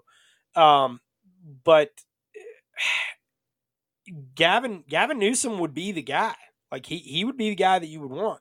Like he's decent looking, he's well spoken, he knows how to work a crowd pretty well. He, it doesn't look like he sticks his foot in his mouth too bad on a regular occasion. Like he kind of, I don't know, man. He has an approach that I think that would win back a lot of the Democrat voters who are currently alienated. And he would also, it seems like to me that he would win over a lot of the Bernie bros. So, Bernie Sanders ain't got another, he ain't got another run in him. It's not happening. He may not even make it as a senator really another term. So who like that ultra extreme left wing Democrat Party, who do they have to appeal to that base? Like who do they even have? Newsom knows all those talking points. I mean, that's the machine that he came from. And BB Tour is saying, check out the Newsom ads that are running in Florida. Hey man, why is this dude doing that? Why is he running ads in Florida when, I mean, there are some reasons. I talked about that with Chris Weatherman on the last podcast I did with him, the last episode that was up. But it is an interesting point, man. There's a lot of anomalies there. Again, don't confuse that for me liking the guy. Don't confuse me pointing out facts for praise. I hate that dude's guts. I'm going to tell you right now. I think he's a scumbag. I think every one of those Democrats that are running are fucking scumbags. They sold out our country to Chinese Communist Party, so fuck them. A lot of Republicans have too, though. So Mitch McConnell's of the world, Tom Tillis here in North Carolina. Yeah, we'll see if you get reelected. But that's something for a later date. We'll be talking about. Well, I'm something going to tell you right about now. Newsom. I will be donating to any North Carolina politician that is standing up against Tom Tillis. He's not up for re-election right now, but when he is in the primaries, I will not only be donating to your campaign, I will be out there. I'll be making stops for you. I will stump for you. I will invite you on this podcast. You'll be on here. And hey, this stage is getting bigger and bigger by the day. We got power. So, Tom Tillis, all politics are local, buddy. We're coming for you. Anyway. Hey, something about Newsom that I wouldn't say this across all areas, but I believe he has an appeal to certain types, just like Bill Clinton did. Yeah. Oh yeah. Yep. Yep. And that's scary when having seen. You mean like women? The type of people. What's that? Women. What'd you say? Didn't Clinton test well with women? Yeah, that's what Bill I'm Clinton, saying. right? You just put on that blue dress over there, girl, and Yeah. Oh Yeah, man! Oh, cigar that's and a just man rather than artichoke dip, prescribed. baby. Well, I'm gonna play the saxophone over here. I'm real good with my fingers. Yeah. But no. That's a good point. I mean, they always talk about the suburban housewives or whatever, and which is a rapidly shrinking population, by the way. But yeah, you definitely got a point. I mean, people see that they're not really listening to what he has to say because most people aren't. I don't want to come off as crass, but most people aren't educated enough to know that this guy is spouting off Marxist talking points. Like that was the same thing with Obama. No, you called Obama a Marxist, all of a sudden, oh, you're a racist, and you're all this stuff. It's like, no, Obama is telling us literally all the Marxist talking points that has come out of the Chicago machine. But nobody was willing to listen to that. They didn't care, Not that it mattered in the long run, but I mean, it did matter in big scheme of things. But at the street level, what can you do? All you can do is what you're doing. So, but yeah, I don't know, man. I think Newsom talking long-term strategy. I think Newsom is their really only move, man. The only move they got. Yeah, I don't think they're gonna. I don't think Biden dies from COVID. I think that he's definitely gonna not be healthy enough to be president anymore, and then after that, it's a crapshoot. I put in the comments, I don't think that they're going to put in anybody that we know. I think way too many people are sick and tired of the same old song and dance nonsense that we see. They're going to do the whole, they might not even be the Democrats after this. They might change their name, Rebranding. Switcheroo. Yeah, it's like the Whigs turn into Republicans. Obama wasn't known, really. Yeah, and he came out of nowhere. He was small time. Yeah, I think they're going to pull some inner city mayor that nobody really knows about. Like Baltimore, we've had so many mayors in the past few years that Brandon Scott is our new one. Nobody really knows him on the national scale. It's going to be something like that. I'm not saying he's going to be the guy, but I'd say more likely it's going to be some larger city mayor from a blue hive.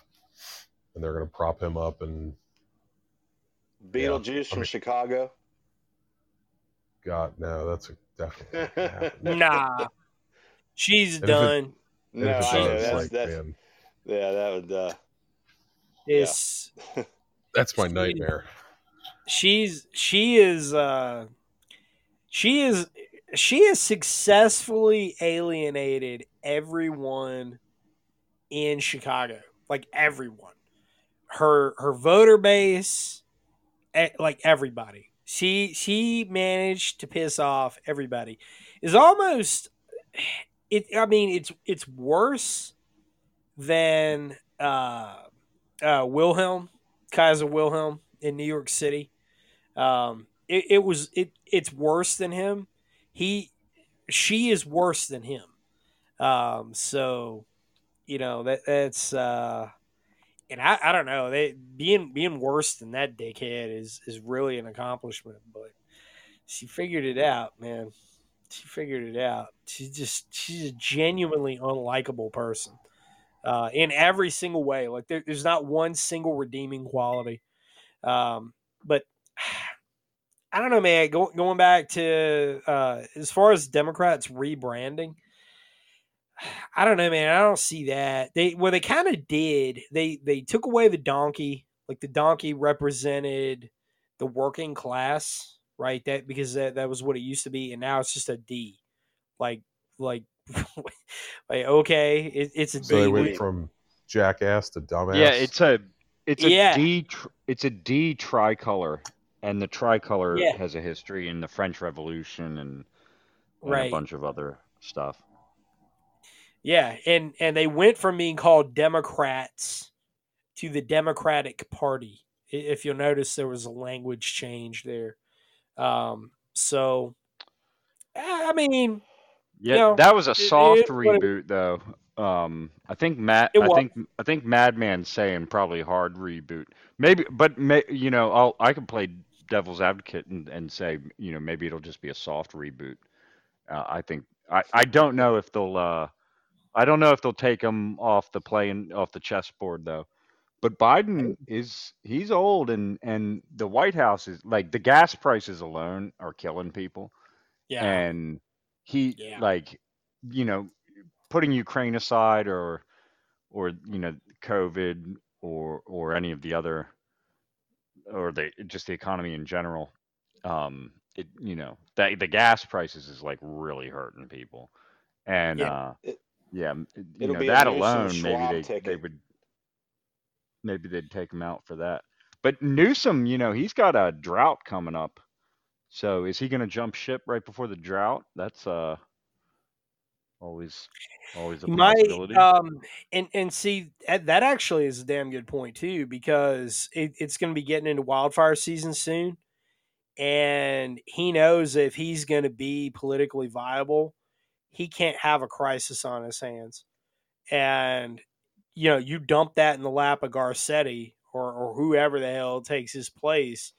You can get away with that. Be like, here you go, Garcetti. You got 4 years to worry about it or whatever, or like the remainder of my term or whatever to worry about it, and then whatever, right? Pawn it off on somebody else or whatever, right? But if he has a crisis on his hands, if like the image of burn up California bear cubs,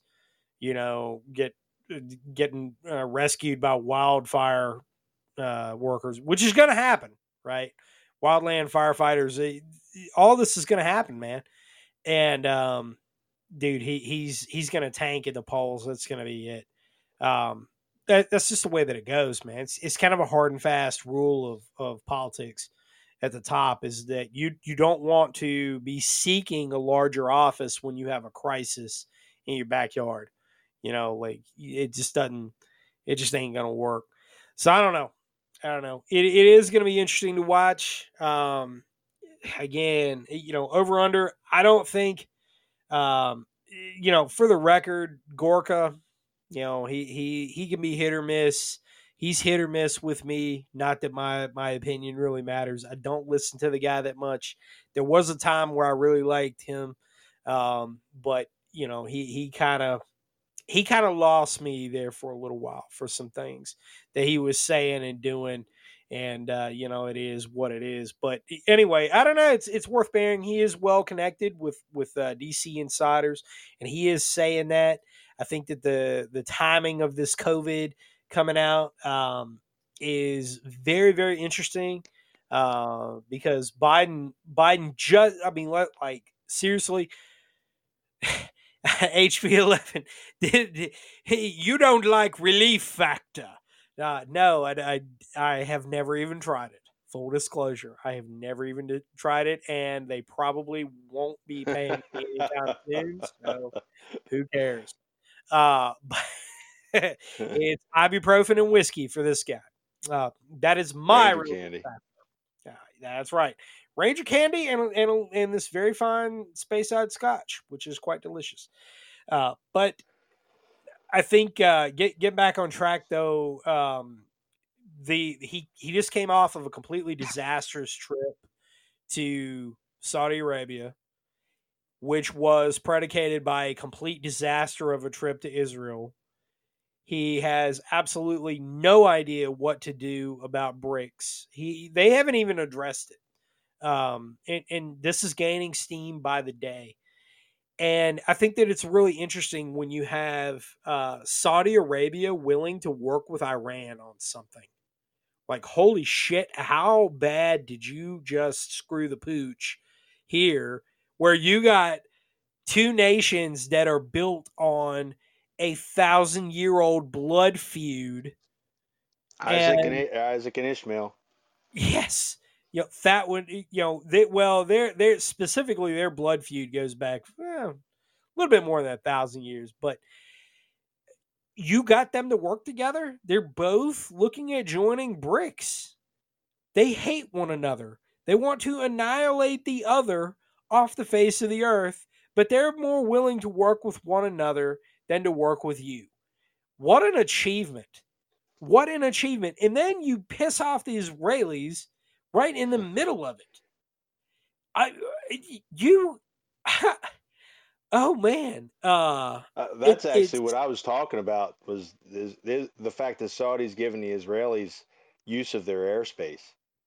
Oh, yeah. Well, that there you go. There's another. So you've got three sworn enemies in the Middle East that have all that is like Nobel Prize worthy right there. Yeah. You brought them together because they each agreed that you're such a turd that they said, you know what?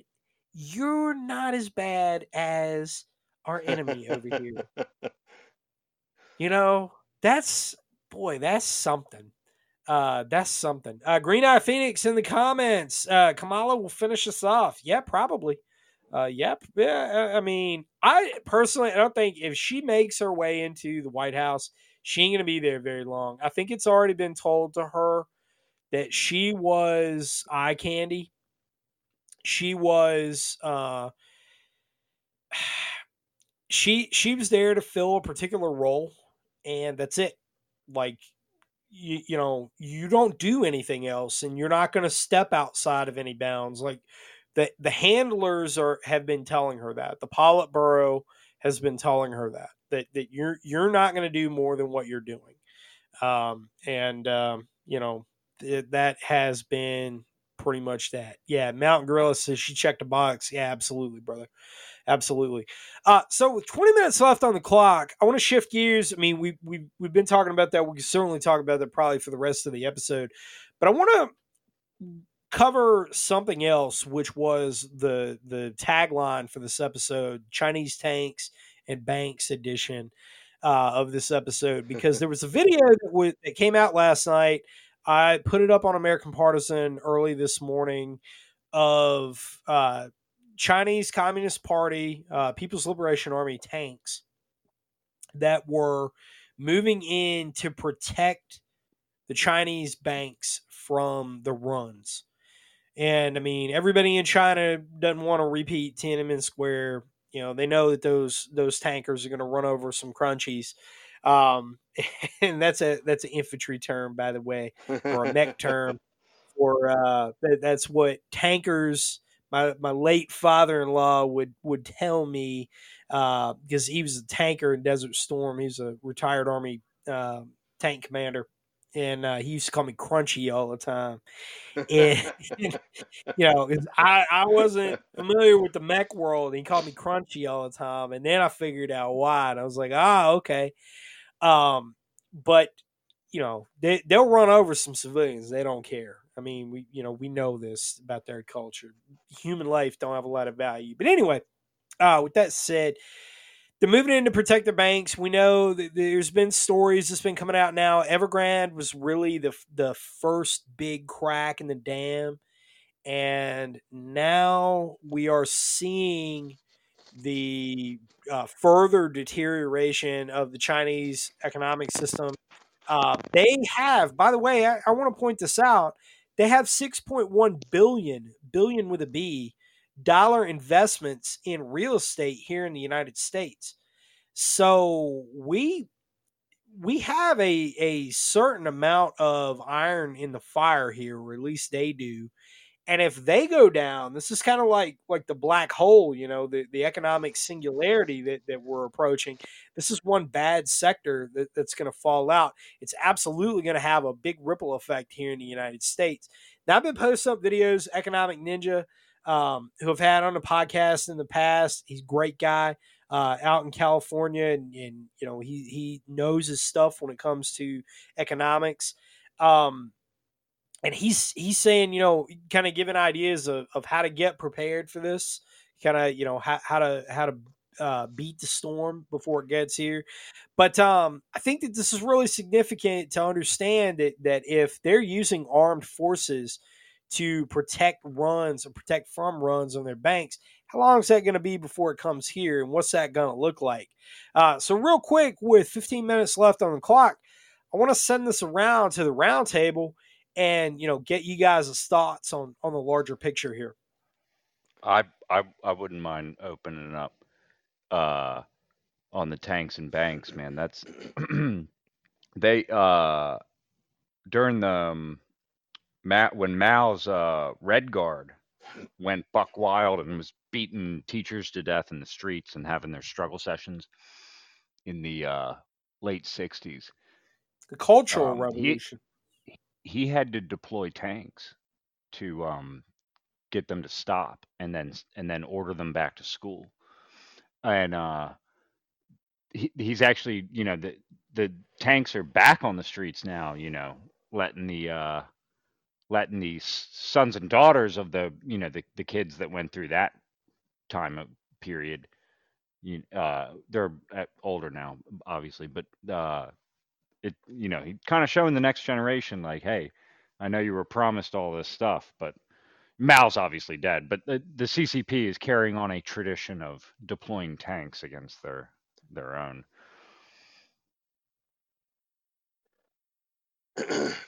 Oh yeah, they ain't worried about it. They definitely ain't losing sleep about it. Well, first thing I'd say about anything coming out of China, especially video, is I have a very hard time believing it's actual fact. We had enough over the last 2 years. That crap back in 2020 of them fainting in the street, and had everybody scared shitless of the whole thing with COVID, because they were showing these videos that were snuck out of China, and then months back, the wailing of the people that were all locked in to their because they were all locked down and all.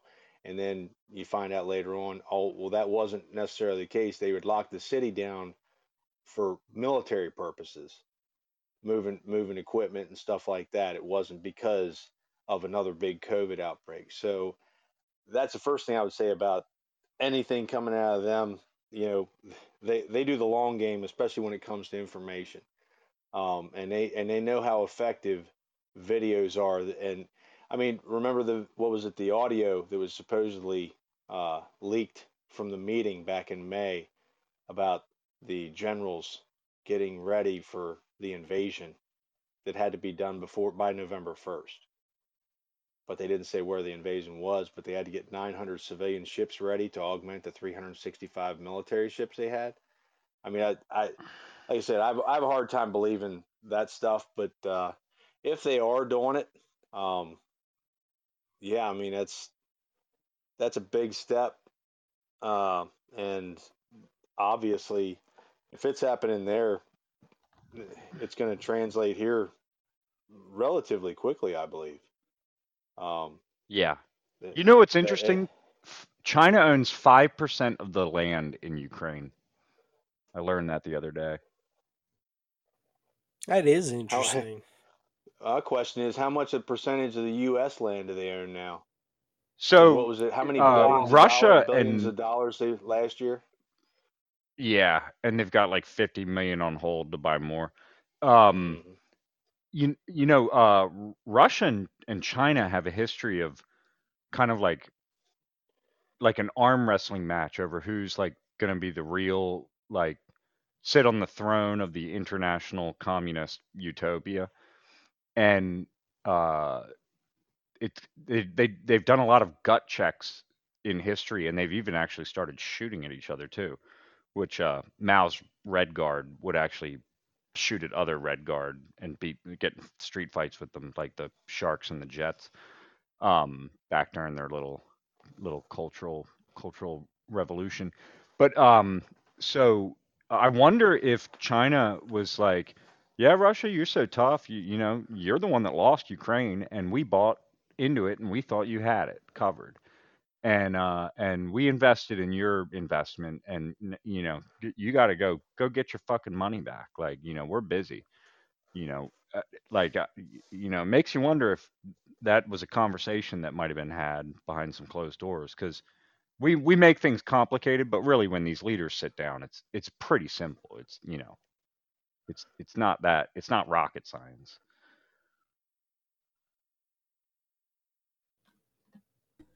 No. Madman, we'll say you. Oh, tanks and banks. Yeah. Tank banks. Yeah, it is interesting that they decided to use tanks. I guess that's like definitely instilling fear in some of the older gents in China, which probably means they're not screwing around.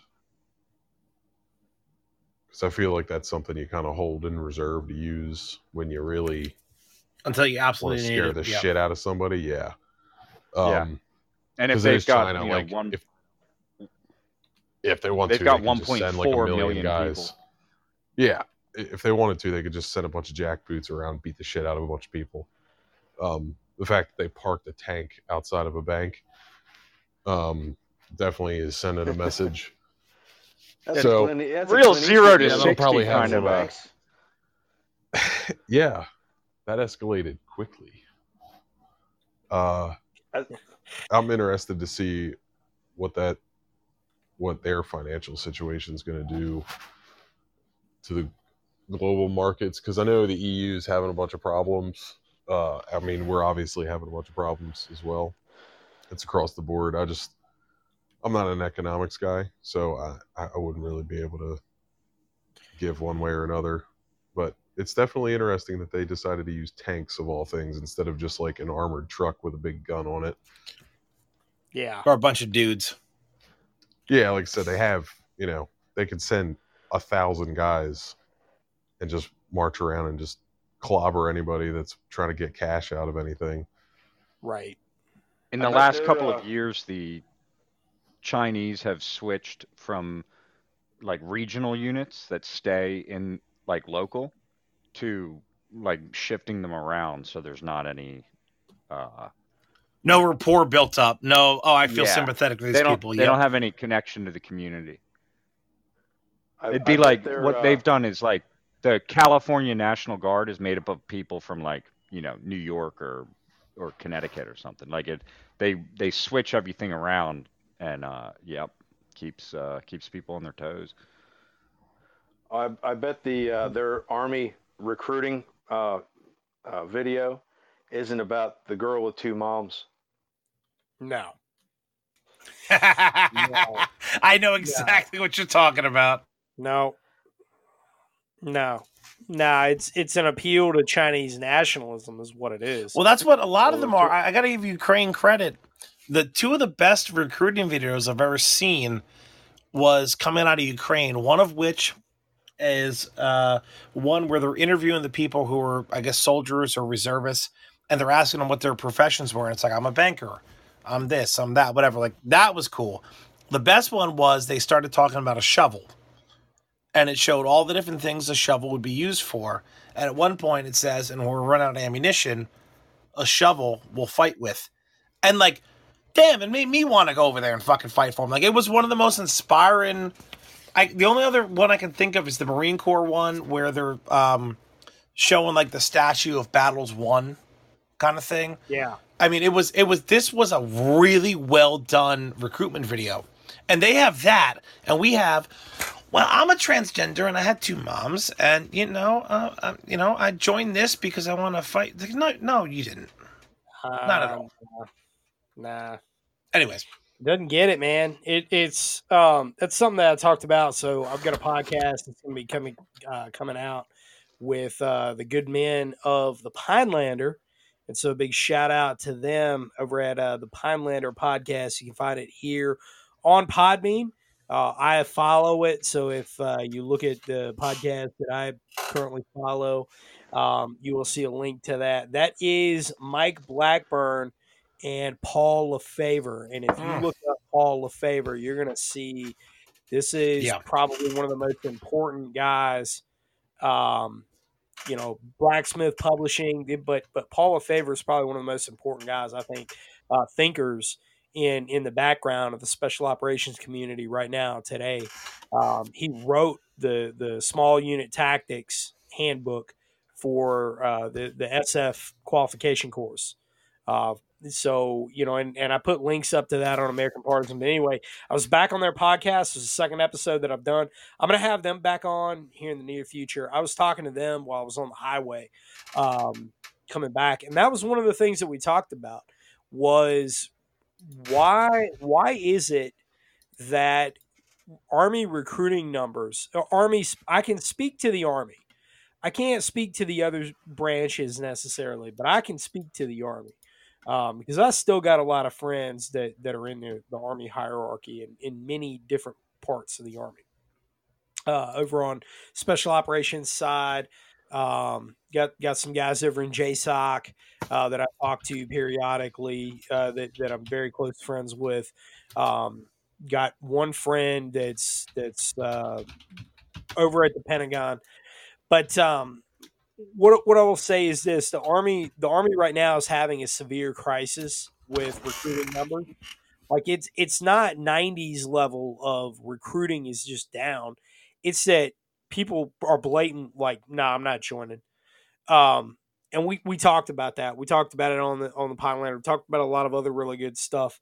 The whole Sally has 2 mommies and let's appeal to whoever, whatever, and let's kick national pride to the curb. Let's kick service to country, to duty, to manhood, to something higher than yourself. Let's kick all that to the curb and let's make this about some bullshit social justice crap that people going into the military, honestly, they really don't give a fuck about. I mean, I'll just be blunt about that. They really don't give a fuck about that stuff. Everybody that goes in the military, and it don't matter if you're, a hard charging 11 Bravo going in, or you're a cook or whatever else, right? Whatever else it is that you're doing. Everybody that goes in the Army, everybody is going in the Army to get that warrior pride, to go break shit and shoot people in the face. And that's what they have when they come. It used to be, at least when they got out of basic training. Not so much anymore. Not so much anymore. And it shows. It shows big time. So rounding out what we were talking about, the Chinese Communist Party protecting their banks. They've got an economic implosion. I do think that they're going to survive it. But we have got a tidal wave coming in on our shores that I don't know how we're going to fare coming out of it because we don't produce anything anymore.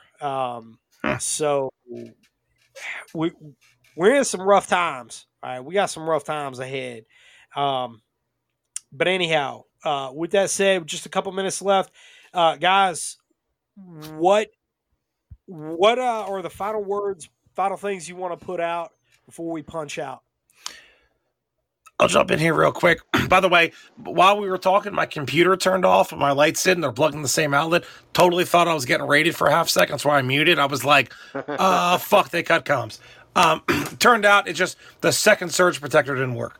What I would say is, honestly, from what I'm reading, by mid-August, I'm talking August 15th to 21st, take an evaluation of what you have and don't have and get it now.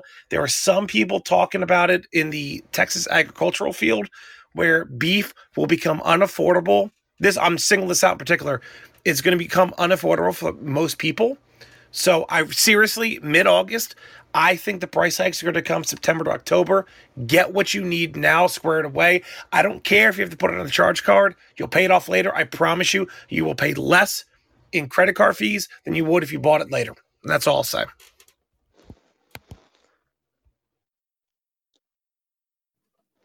Sound advice? I've got courses coming up August, September, October, November, once each month. Go to masondixon.com, masondixontactical.com, and the schedule is at the very bottom of the page. If anybody's interested, just email me, masondixontactical@gmail.com. And that's what he just said. Even if you got to put it on your charge card, make sure you got the means to be able to feed your family and protect them. Amen. What else? Stay strapped or get clapped. Yeah. Ain't fucking man of that, brother. I don't want to get the clap, so don't get the clap. Don't get the clap. Nah. Speaking of the clap, make sure you stock up on antibiotics and medical equipment and food. Fucking A right, yep. Probably a good idea. And spices. Yeah. Yes. Yes. Tony Chastries. Because you're going to be really bored about plain food about like 4 weeks into the boog. Yes. Yep. Spices. There's been time periods in history when people have ships have pulled into ports of like city states that have died or had an economic collapse. The captain of the ship basically owns the city after he sells all the spices. It's it's happened before, and you could be the king of the spices. That's one of my plans. Whip it out, flip it on the table, baby. Let's go. With that said, the fastest 2 hours in podcasting right here. Holy crap, feels like we just got on the air. God bless all of you, and we'll be talking to you again next week. This is NC Scout out.